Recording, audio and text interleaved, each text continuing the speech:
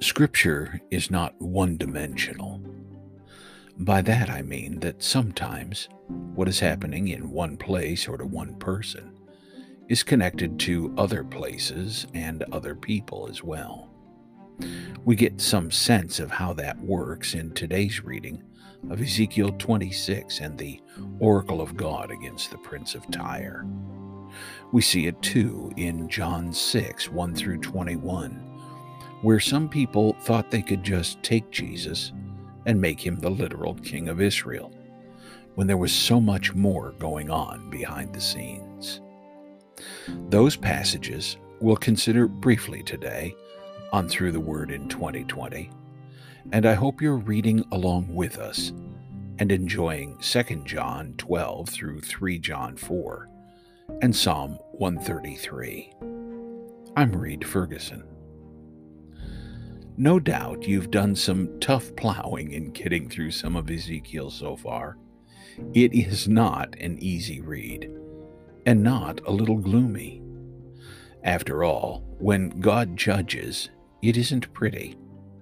And Ezekiel helps us understand we ought not to take his judgments lightly. It also reminds us that he is at work among the nations.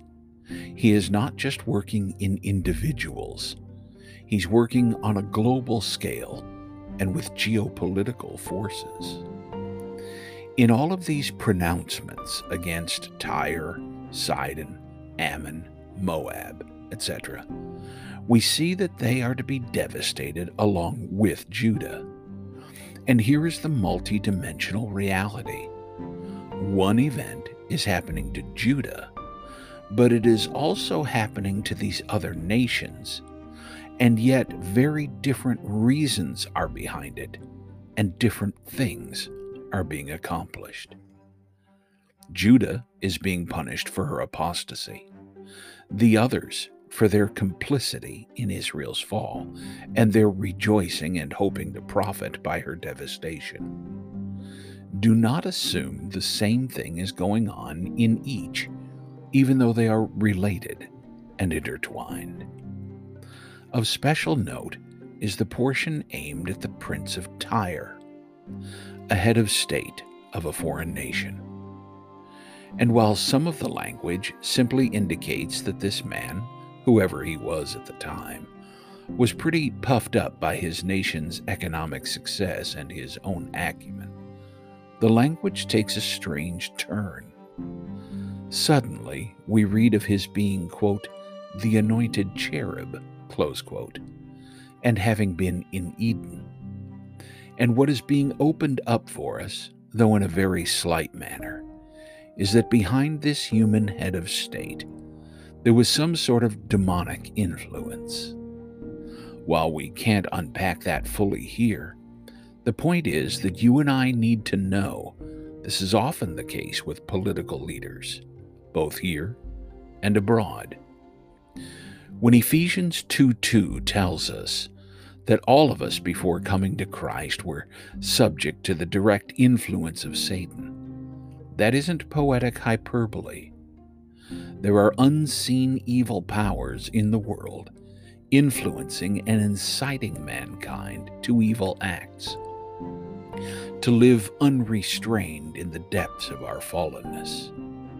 And when we see the rise of the likes of an Adolf Hitler, a Pol Pot, or a Stalin, we need to take note that more than just human evil is afoot. In our own nation, it was not without demonic influence that the legalization of the slaughter of the babies in abortion came to be, and why it is so rabidly pursued by many in power. Unseen evil forces are at work. But don't forget that in the Ezekiel portion, God's judgment on that reality will be carried out in time as well. We will not be subject to such horrors permanently. God will judge in due time. And thus, we are incited as never before to truly plead, "Come quickly, Lord Jesus." Let your kingdom come, so that your will may be done in this earth, even the same way as it is in heaven. This is to pray the heart, mind, and will of God, and He will do it. Praise His glorious name. God willing, we'll be back tomorrow.